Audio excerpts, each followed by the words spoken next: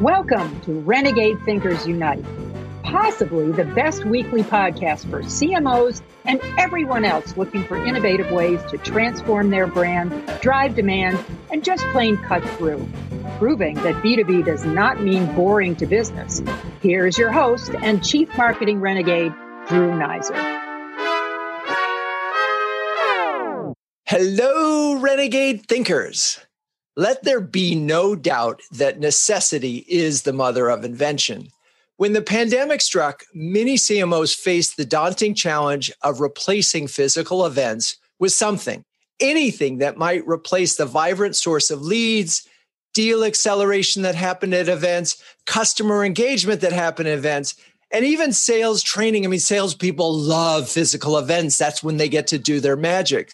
For Duck Creek Technologies, which serves the insurance industry, losing events, specifically an annual conference, was like suddenly trying to fly a plane in a hurricane without a pilot or crew or passengers. That may be a little overdramatic, but you get the metaphor.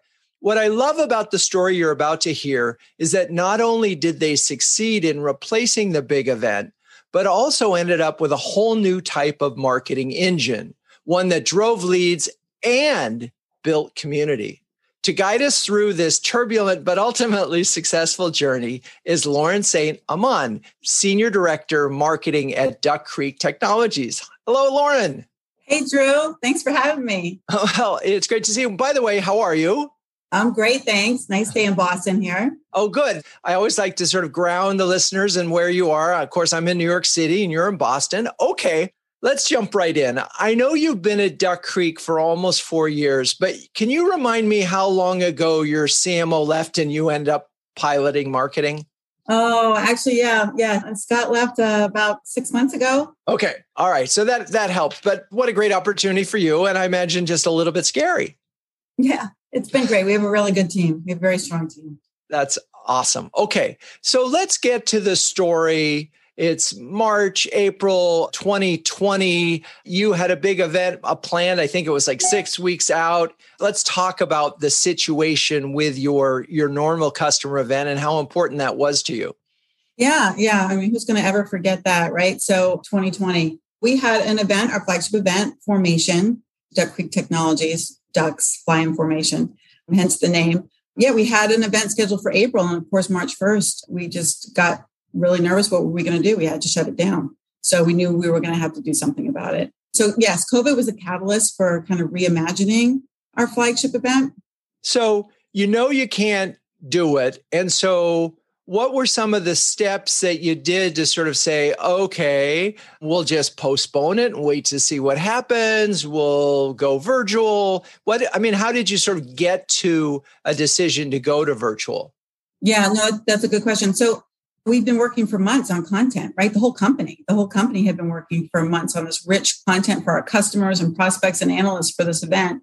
And we couldn't let that all go to waste, right? So I knew a lot of people were doing digital events, 2-day events, and the thought of sitting behind a computer for 2 days, just right out of the gate, didn't sound right. So we decided to do something a little different. We created a digital engagement platform, if you will, so that we could keep giving out this content and people could access it when it was convenient for them. So let's break that down a little bit. So digital engagement platform, is this something that you created from scratch? Did you work with any outside firms to build it? Yeah, Vital's one of our agencies that we work with, and we would be lost without them, but they work with us on our website and everything as well. So we kind of sat down and said, what's going to make it engaging? What's going to make it dynamic? And the thought was, it's insurance. So how exciting can you be with insurance? But we said we wanted to have like a little Netflix for insurance. So that was kind of how we designed it. That's a great metaphor. And one of the things that really helps in a project like this is to have a vision, an imagination to say, okay, so Netflix for insurance. Well, if I go to Netflix, I see great little previews. I have things that might interest me. Talk about how you sort of built the structure and what you obviously don't have a million different series that you can go and buy or produce. So talk a little bit about how you plan this. Yeah, that was great. We used Vimeo for recording our keynotes, Teams for recording regular sessions, but we took the track that we'd already developed for Formation and broke it into pieces. And we set up, you could design your own agenda. You could save sessions to a box and come back and watch them later. We had relevant sessions and content that would pop up when you were watching it so that the user or the attendees or subscribers could find the content that was relevant to them. Interesting. Okay. So I'm imagining, again, I'm sort of on the Netflix thing. I see a bunch of different sort of some kind of menu bar with all sorts of different subjects. I go and watch one of the subjects, and this is all on demand, right? You're not sort of doing anything at any particular time. You could go to this whenever you wanted. That's actually, So we do design it so that everything will be recorded and people could watch it on demand at their convenience. But we also do have a lot of live events to keep people, we broadcast them live or to keep people engaged and do Q&A and have interaction. And we do schedule those so people can look forward to them. And we get little boosts of bumps in our subscription rates when that happens. So let's go to the first. How long did it take you from the time that you decided, oh gosh, we need a virtual engagement platform, a digital engagement platform, to when you had it? 6 weeks. 6 weeks. 6 weeks. A lot of work. Fast. Well, so the good news was you kind of knew where with the content that already, so then it was more a question of recording it and sort of organizing it than it was, what are we going to put here? So you had some head start, a lot of head start there. But what were some of the challenges of just getting something like this done? And how did you sort of decide we have enough to pull the trigger? Well, we knew we had enough content. And what we really wanted to do was, the keynotes for Formation were really valuable because that's our customer stories, right? So calling up our customers and asking them, hey, would you do this virtually instead? That was the very first step. So once we got those set up and lined up and recorded, we put the customer at the center of our story for Formation. And that's what people wanted to do. And from there, we picked relevant pieces to go with it and set it up. Were there any customers who said, no, I don't want to do this, it's too whatever? Oh, gosh, you make me remember back that far. I think there was one. And he came back later and he was on our next round. So no, actually everybody really understood. I think we were all in the same boat at that point. And I know that, so one of the challenges with remote video, and we've actually found one solution that works pretty well, but is getting good quality. What'd you do to record that? Is that what you use Teams for? Or we use Teams in-house for internal sessions and in the smaller sessions, but with our customers and our keynotes, like our CEO and everybody who was up speaking, we used a tool called Vimeo. Yeah, and did some backgrounds and created those on our own. We have a great creative team, and Vital again is really. I'm sorry to get so technical on this, but one of the big challenges, so these folks are all at home, right? Because everybody's at home. And so the big challenge was how do you make sure the lighting is good, the sound is good? I mean, Vimeo is just a place to house the content. You're not actually recording on it. So you still have to record it. I'm just curious because this was such a big issue early on. Yeah, we did Zoom, I guess, for the basic recordings, and then pulled it into Vimeo. And you're right, it was best practices, right? And we sent out guides and things like that for people, green screens in some cases, and little kits like that. All right, so fine. Now I got it. We're doing it exactly as we're doing it here. We're using Zoom. We're hoping that you have a good mic setup. If you don't, we'll send you one. If you don't have a light setup, we'll send you that too. Got it. Okay, we get all these customers' stories recorded. What did you do to sort of spread the word that this event was happening? And because, my understanding is that even the first time 6 weeks into the launch of this thing, your numbers were pretty good, at least started to sort of beat expectations. How did you get the word out? So what was interesting was, our flagship event Formation is usually all customers. I'd say 90% customers. It's very rare that we would get prospects to go to the event. What happened here with this transformation was a bonus that we weren't expecting. And our prospect numbers actually over the 1,000 marks for prospects. It's just really outweighed that. We were really surprised. So it's become like this digital platform for buyers. And I want to get to that, but I want to make sure I understand the various steps along the way. So you decide we're going to go virtual. We're going to set up this platform. We're going to launch it. We're going to have some live speaking going on at it. So there's a reason to attend in real time. How did you let customers, how did even prospects find out about it in order to attend? Oh, I see. Yeah. Just emails. We sent out a lot of emails to start with. We did do a little bit of advertising, paid media that would drive people back, social. Got it. And one of the things that a lot of brands in April and May, because it was still a novelty, a number of folks, attendance was pretty good initially. And a lot of the folks that I interviewed, the CMOs interviewed, had similar numbers where, wow, we got customers, we got prospects. But what was interesting is later on, at least, a lot of the attendees were not as engaged as they had originally expected, and they struggled to convert some of these folks. I'm curious, since you had prospects there and you weren't expecting them, what did you do sort of to get a nurture stream going?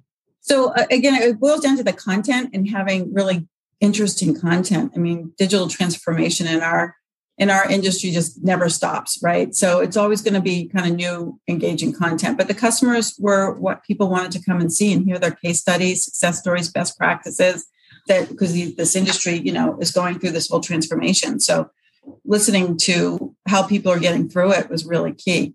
That makes sense. I mean, I think it's one of the mistakes that I saw in webinar after webinar after webinar. And to some extent, it's talking heads from the company sharing the story, and they leave. Like in a webinar, I saw one webinar where there was 7 minutes for the customer to talk. And it's like, no, start with the customer. That's what everybody comes for and can relate to. It's such an important insight. All right, well, we're going to take a quick break. And when we come back, we'll dive in even deeper into this really interesting program. So stay with us.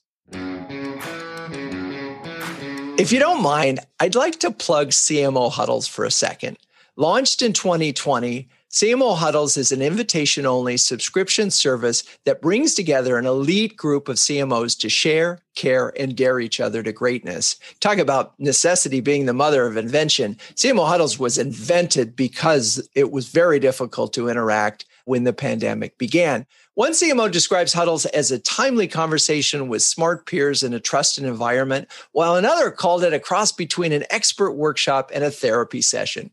If you're a B2B CMO that can share and care with the best of them, visit cmohuddles.com or send me an email to see if you qualify for a guest pass. Okay, we're back. I want to make sure we've talked about the Netflix, talk about the live component of this when you first launched it and how that worked. Yeah, I mean, we were nervous about technical difficulties. So in some cases, we would pre-record them.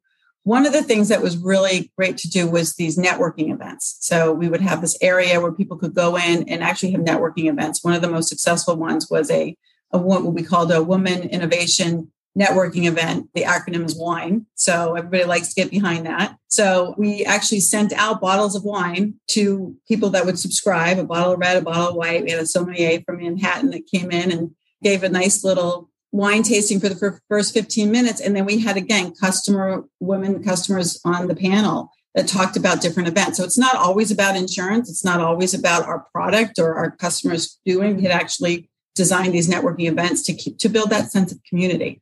Yeah, and I think that's an interesting part of this, that really we're not talking about a virtual event here. We're really talking about something that replaced a physical event, but became this platform for you to engage customers and prospects. And I think that's such an interesting thing. So once you had this platform, you could do these special events, if you will. I love WINE, Women in Innovation Network event. I love that. Especially during a pandemic, right? Oh my gosh, it's great. And then you got customers on a panel. Everybody was a little loose. It's sort of an edutaining kind of a thing. And the point that you make about the fact that it doesn't all have to be insurance. I mean, let's face it. The goal here is to get people together to feel good about the brand. And if you can get a message in there with the customer talking about you, all the better. So on that kind of a thing, that's a micro event within the platform. And was that part of the strategy at the beginning, or did you just sort of realize, oh, we could do that here too? No, we needed some wine. So we definitely set that up. There was some selfish motivation behind that particular event. Our partners also, it wasn't just about our content. We have a plethora of partners that, are very innovative. And a lot of our customers use those technologies to innovate themselves. So having them be a part of this and sponsor this event, it actually carried over. They were originally our sponsors for our live event, Formation. And it carried over and they stuck with us. And then we eventually would build out these virtual booths. And when we do have events, people can actually come in too and video chat with the partners and ask questions. So that was a big part of it as well. Yeah. And let's talk about that, because so many folks that were going to sponsor physical events, when they went virtual, they said, oh, the value's not here. I'm not going to stay. But yours did. How did you reframe the value proposition? I mean, it's one hand when you go to a physical event and you know there are going to be 900 people there and you know who they're going to be and your sales guys are going to be interact. And you can sort of almost predictably know, based on past experience, the value of this kind of thing. Here, they're walking into Never Never Land. They don't know what it's going to be. How did you sort of get them comfortable with the idea of staying with you? Yeah, we were all nervous about that for sure. They did sessions themselves and we hosted it on the platform. But what was interesting was we designed something that people could save a session. So there would be a little star and it would go up into their holding basket, if you will, so that every time they came back to it. And anytime that they clicked that star, they were basically a lead. So they were opting in to watch a partner video. So the leads weren't just from one event. We give leads over to our partners on a monthly basis. So they just keep happening. They're new refresh. Plus, you can also see who's still engaging, who's still watching. All that data that intent-driven data is shared with our partners. It's part of their sponsorship. And again, I want to make the point, folks that are listening, there's a big difference here between a moment in time, a 2-day virtual event, and this ongoing platform. And I know a lot of virtual events stayed up there and that content stayed up there, but I wouldn't call it an engagement platform. It was just a place where there was a content, right? And it feels like you created ways so that there could be interactivity and ways of keeping it fresh. And talk a little bit about some of the things that you did in that way. We talked about the wine event, but how else did you get people to keep coming back or new people to come to it? Yeah, it was depending on the thought leaders that we had. We would have analysts that would come on, talk about industry insights that were happening that were relevant to people. So if we have someone who specializes in claims, say they're a vice president of claims, their content's going to be very much different than somebody who's a CIO who might be interested in more of a technical or architecture. So different types of sessions were developed, tracks, if you will, just like for a regular event, developing these different tracks. And again, finding the partners to chip in as well. So we started with this great amount of content that we had for the event already, but how do you keep adding to it? How do you keep it fresh and engaging? And that was really a collaborative effort with our partners. So one of the challenges and this happened a lot in B2B land, were folks knew that they weren't going to be able to do physical events. In some cases, they furloughed their event teams because a lot of them didn't have the skills, the digital skills to do a virtual event. It really is a very different kind of a thing. So I'm wondering how you worked with your team. Did you have to bring anybody new on? How did you sort of adapt to what is essentially a completely different style of presentation and engagement? Yeah, it was a big switch for sure. A lot of us, our event team, weren't digitally savvy. It was something that we did have to learn on the fly. Again, we did have an agency that we worked with who was very supportive on our website. So they were a big part of developing it. But the actual production of it, we did hire some new people. We beefed up our creative team, motion graphics, video producers, and gratefully I had the support of my executive team to do that quickly. But it was about interviewing people, just like you and I are talking right now. And I think we were kind of comfortable with that at that point anyway for webinars, but nobody used to turn their cameras on. They'd be very camera shy, right? So that took a little bit of a switch to go. Right. Yeah. It just makes sense that you would need to bring some video people in-house and to be able to have that, to be able to do this on the fly, at scale, it helps. Yes, you could outsource all of it, but that could start to get really, really expensive, particularly if you think. Now, when you did this, when you set up this platform, was there thinking that this could be an ongoing thing? Or was this, all right, well, we had formation, we're going to do V formation. Was there any kind of long-term hope at the time of launch, or did that just sort of go, oh, wow, this worked a lot better than we thought?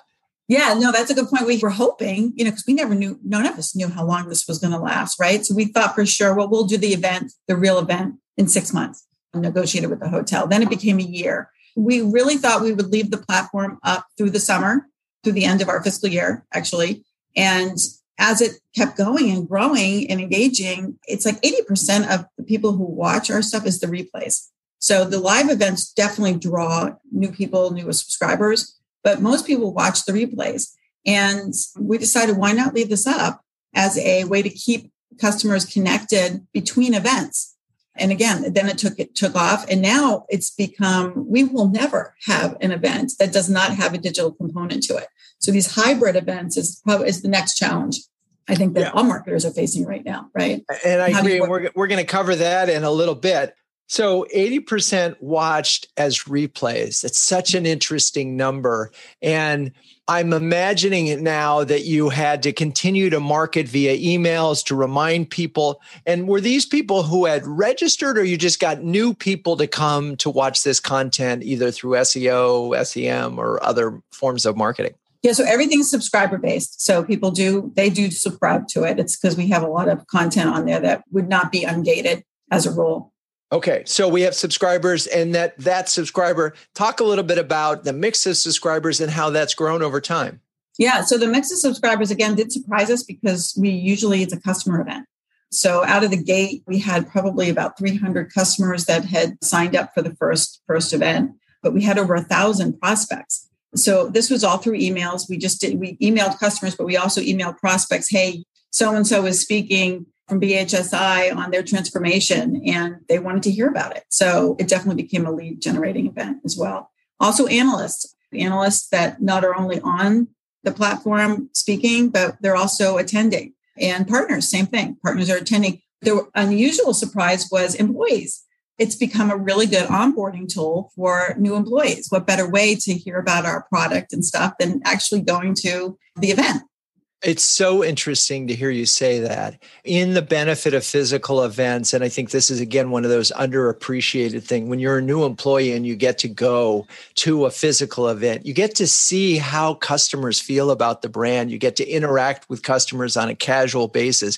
It really is a fabulous way. Even as an outsider, as an agency, I love going to our clients' events because I get to talk to customers and employees. So the fact that employees actually did engage with it is really interesting. That it's just sort of parallel. But these are employees that elected to do it. You didn't say, hey, employees, go do this. Yeah, no, our CEO talked about it on a town hall and definitely had a little lift in subscribers from employees after that. You shared a slide with me earlier today. I don't know if I'm allowed to share that publicly. If I am, I'll include it in the show notes. But your partner number was also a very big part of this. Talk a little bit more about that, because that number seems very high to me. We have a lot of partners. So the partner sponsors, we had 34 different partners that were sponsoring the event itself. So, they were creating the content as well and collecting the leads for it, but they're also learning about each other, right? So it's an ecosystem. Different types of technologies integrate with each other. So yeah, partners is a big piece of it for sure. It's so interesting. It's sort of like you created this place almost like you're now a publisher, if you will, where other brands can come and showcase their technology in front of the same community. Before we wrap up this section, I've used the word community several times in this, and I want to make sure that it really is and what that feels like. How do you enable the community to engage with each other? I think the networking events can help with that, getting people to talk outside of what their everyday is. A lot of thought leadership content, educational content on there, again, based on different tracks of interest, relevance. So if you watch one session, you'll get recommendations for other sessions. The community piece during the live events, I think, we just had V Formation Live, which was a 2-day, 2 hours in the morning, 2 hours at night, where all the booths are live and people can actually video chat with each other. There's also a networking area where customers can talk with customers, if they will. Yeah, It's a lot. That's great. When you get into some of those details, you really see the moment in time of the sort of the live event definitely encourages that kind of thing. And I think for partners, did somebody come to their booth? Did they engage in it? And they can see it. And so it's really easy for them to assess the value. So the fact that they've stayed with you and you have 34 of them with it is really a testament to the strength of this program. Okay, we're going to take a break. And when we come back, we're going to get into how this also became a demand generation engine for you all. So stay with us. I've got a new thought for you, which is, have you thought about doing some market research, but didn't have the manpower or expertise on your team to make sure that this research was methodologically valid, insight-rich, and newsworthy? Research can be a tentpole for entire quarters or half years worth of marketing activities. Research that your SDRs can use to help move a lead into a genuine opportunity. It's a lot to ask for market research, which is why more and more B2B marketers are coming to Renegade for help in this area. Renegade will help you craft the questionnaire, field the research, analyze the results, and even write up and design the report if your in-house team is too busy. If you're a B2B CMO, even thinking about market research, do yourself a favor, visit renegade.com, and let's have a quick chat about what your plan is, and maybe we can help. Okay, we're back. I love so many aspects of this story, and part of it is just the reminder that you just have to try to do stuff. You have to be experimental and you can't be afraid. You didn't know where this was going, but suddenly you had something that not only served the function in the short term, but became this long-term platform you're planning to invest in. And one of the reasons that you're planning to stay with it is this ability to get prospects engaged. And again, I'm going to emphasize that a lot of other B2B brands got a lot of what they thought were prospects, but they didn't turn into opportunities. They didn't turn into business. Have you been able to take some of those prospects and actually turn them into Duck Creek customers? Yeah, I'm actually really proud of this number too. We just got it yesterday, as a matter of fact. So the platform, the B Formation platform, as we call it, has actually influenced 72% of our current ACV pipeline.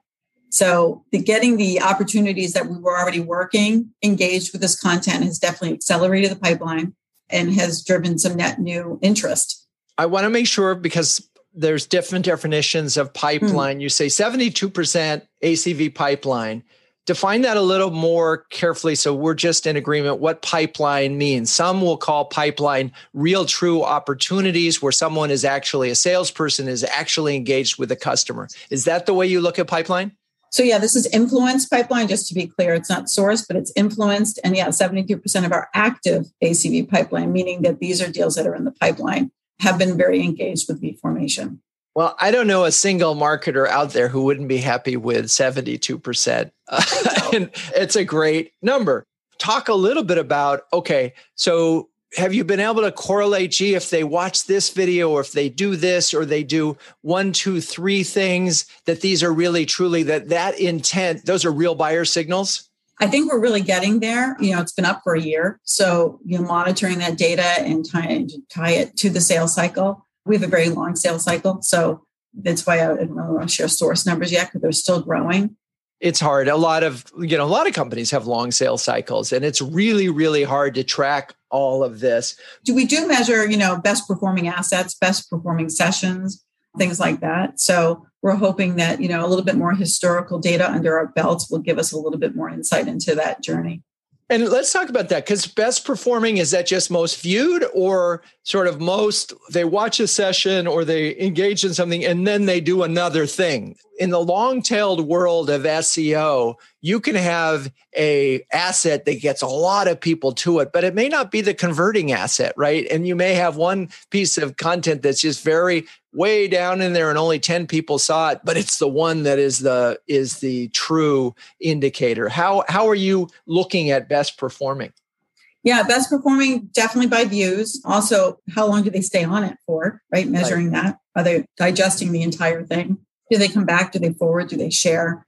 All those kind of numbers definitely add up, I think, to a success. Got it. we've got this program. It's in place. It's driving leads. It's making your customers look good. It's helping your partners get leads, even has your analysts showing up. And that certainly can't hurt when it comes to their ratings of you. And your employees are going, so your entire, I'm going to call it ecosystem or world is touched by this program.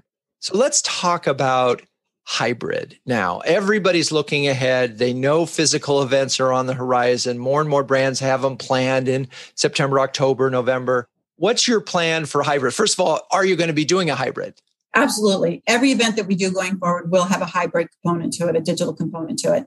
And I think we're taking a lot of lessons learned now and going to be able to apply them. We're having a small kickoff coming up, hopefully again, COVID not coming back here. We're going to be testing a lot of the broadcasting capabilities, integration capabilities with not just vFormation, but also a third party like vFairs.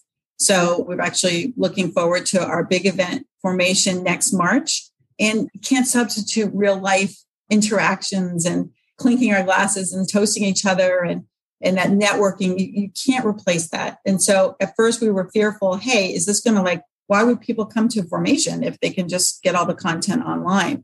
So building something that is both engaging for the attendee and also the people sitting at home is a really important step. So next March, how many people do you hope to have at that event? And clearly, again, customers being the number one priority, because that's where it was before. I mean, are you going to get 400 customers to show up in March? This is such uncharted territory. We're so excited to see what's going to happen. But either way, I'm sure we're going to be getting a good response for people to come in, but we want to make it entertaining for people who can't either. And not just that, but some companies, they can usually only send 1 to 5 people. Now you can send those 1 to 5 people, but you can also have 10 people back home engaging with the same content. So I'm hoping it's going to make it bigger. And you can always, just putting a customer and a prospect together in a room is a win-win for everybody. I know that's the thing that people really forget about physical events. What they are deal accelerators, right? You have someone that's late stage and they're kicking the tires, but they've also got customer right there over their shoulder saying, by the way, this is really great. You ought to check it out. You ought to do it.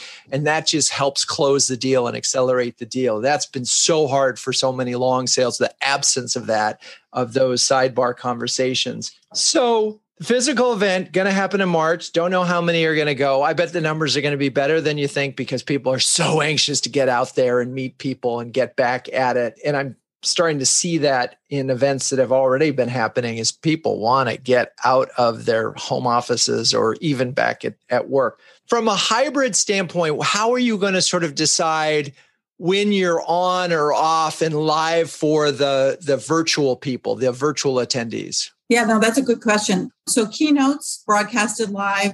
There's also apps for attendees that are going to be on site, polling questions and things like that. That hopefully there'll be a way to keep the audience engaged on site, but also back at home.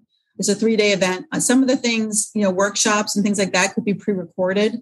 And then we just flip a switch and have people there being able to do the Q&A, either over chat or video chat.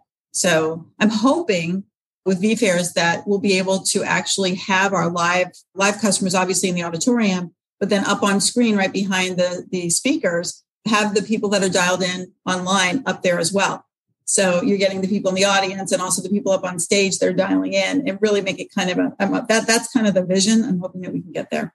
I love that. I mean, I think there are a couple of things that we talked about early on in virtual events, because you have physical event and virtual really. You've got to have things like some things that are live that are only available live, because otherwise I can watch it pre-recorded and you're always competing with your screen and email and other activities. So there's some things that we'll miss. And the same thing with Q&As. And I think that's another lost opportunity where whether it's a webinar or a virtual event, there just aren't enough good quality Q&As. And the reason is 2 things. 1, there's too much talking going on by the presenter and they don't leave enough time for it. Or 2, it's not that interesting and so people don't have questions. So solving for that means getting your customers, having them share their stories enough that a similar customer would say, oh, I have a question. How'd you do this?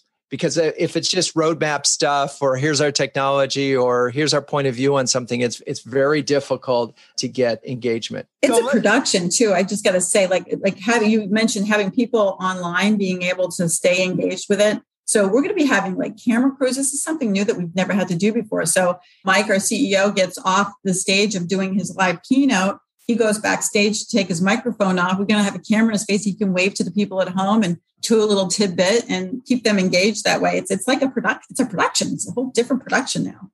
Yeah, it really is. And it's going to be more expensive. That's the thing. I know that a lot of folks are worried about it. I mean, live streaming video from a remote location at a high quality it just adds cost. I mean, obviously it's worth it because you get better quality recorded, you get better, but it's a new thing. So you're really almost doing two things at the same time. And I think that's one thing that people haven't quite digested when they think about these hybrid events.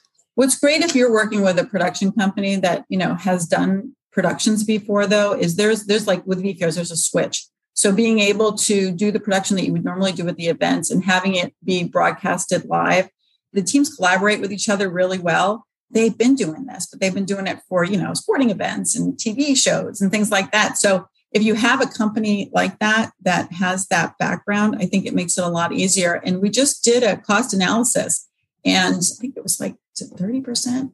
Look at the numbers here, a little under 30% jump in increase in cost. So it'll be interesting to see what the benefits are, what we get out of it, who shows up. Right. Okay. That's so helpful. Thank you for that. Because I was sort of in my mind, I was imagining 25% increase or even lower than that, but 30% is realistic. And I think that's just important for the folks listening. If you're going to approach the hybrid event, get some more money. Yeah. Which means you need to get more partners there, which means you need to get more attendees there. So you need money for production, but you also need money for marketing to justify that incremental expense. Okay, so let's wrap this up and sort of say, first of all, what in your mind was the biggest sort of overall surprise that happened as a result of this? Definitely the surprise was the variation in the attendees. Having prospects here, it's, become a platform for the digital buyer for us for B2B. That was a surprise. So we wanted this to be a customer event, and we still do, but just getting that was definitely a bonus. And so from a hurdle standpoint, were there any sort of surprise, unexpected hurdles that you sort of went, oh, we didn't see this one coming, that you had to deal with? I think the scariest one is technology issues, right? Trying to not just learn it, but also we're all still kind of challenged a little bit sometimes if the internet goes down or things like that. But I think people really it's part of it. They understand because we're all doing it, right? So if something like that happens, it happens, and the show must go on, so to speak, and you keep doing it. Let's wrap up with, if you're going to build a virtual engagement platform or community, as you did, 2 do's and a don't. 2 do's: hire a really good company to support you, a great agency to support you. Definite must do. See best practices, lessons learned. Communicating it out, making sure that the subscription services, you're not overwhelming people to come on and asking them for too much. You want to give them something in return. And continuous content. Just keep building that content and engage others. Don't be afraid to share things. I think sometimes you can get customers or partners that might be a little bit sharing competitive information. I think it really is helpful in this kind of a world. It helps our customers at the end of the day to be more innovative if they can engage with everybody. It's for them. Cool. And one don't. One don't. Oh gosh. Don't hold back. Don't hold back on trying something new because you're afraid it's going to fail. It's been a lot of fun. Even any failures that we've had have been a lot of fun. Retrospectively, of course. And make sure your executive team's on board. It's about communication too. A lot of people don't understand what you're trying to do. So explaining that upfront and, managing expectations is really important. Awesome. Well, Lauren, thank you so much for sharing this. I think it's just such a terrific story. Thank you. Thanks for having me. All right. And if you enjoyed this show and you're ready to produce your own virtual event because you've got inspired here, do me a favor and go to your favorite podcast channel and give us a rating. How about a 5-star, maybe even a 6-star if you can pull that off at your favorite platform, or share the show with a friend.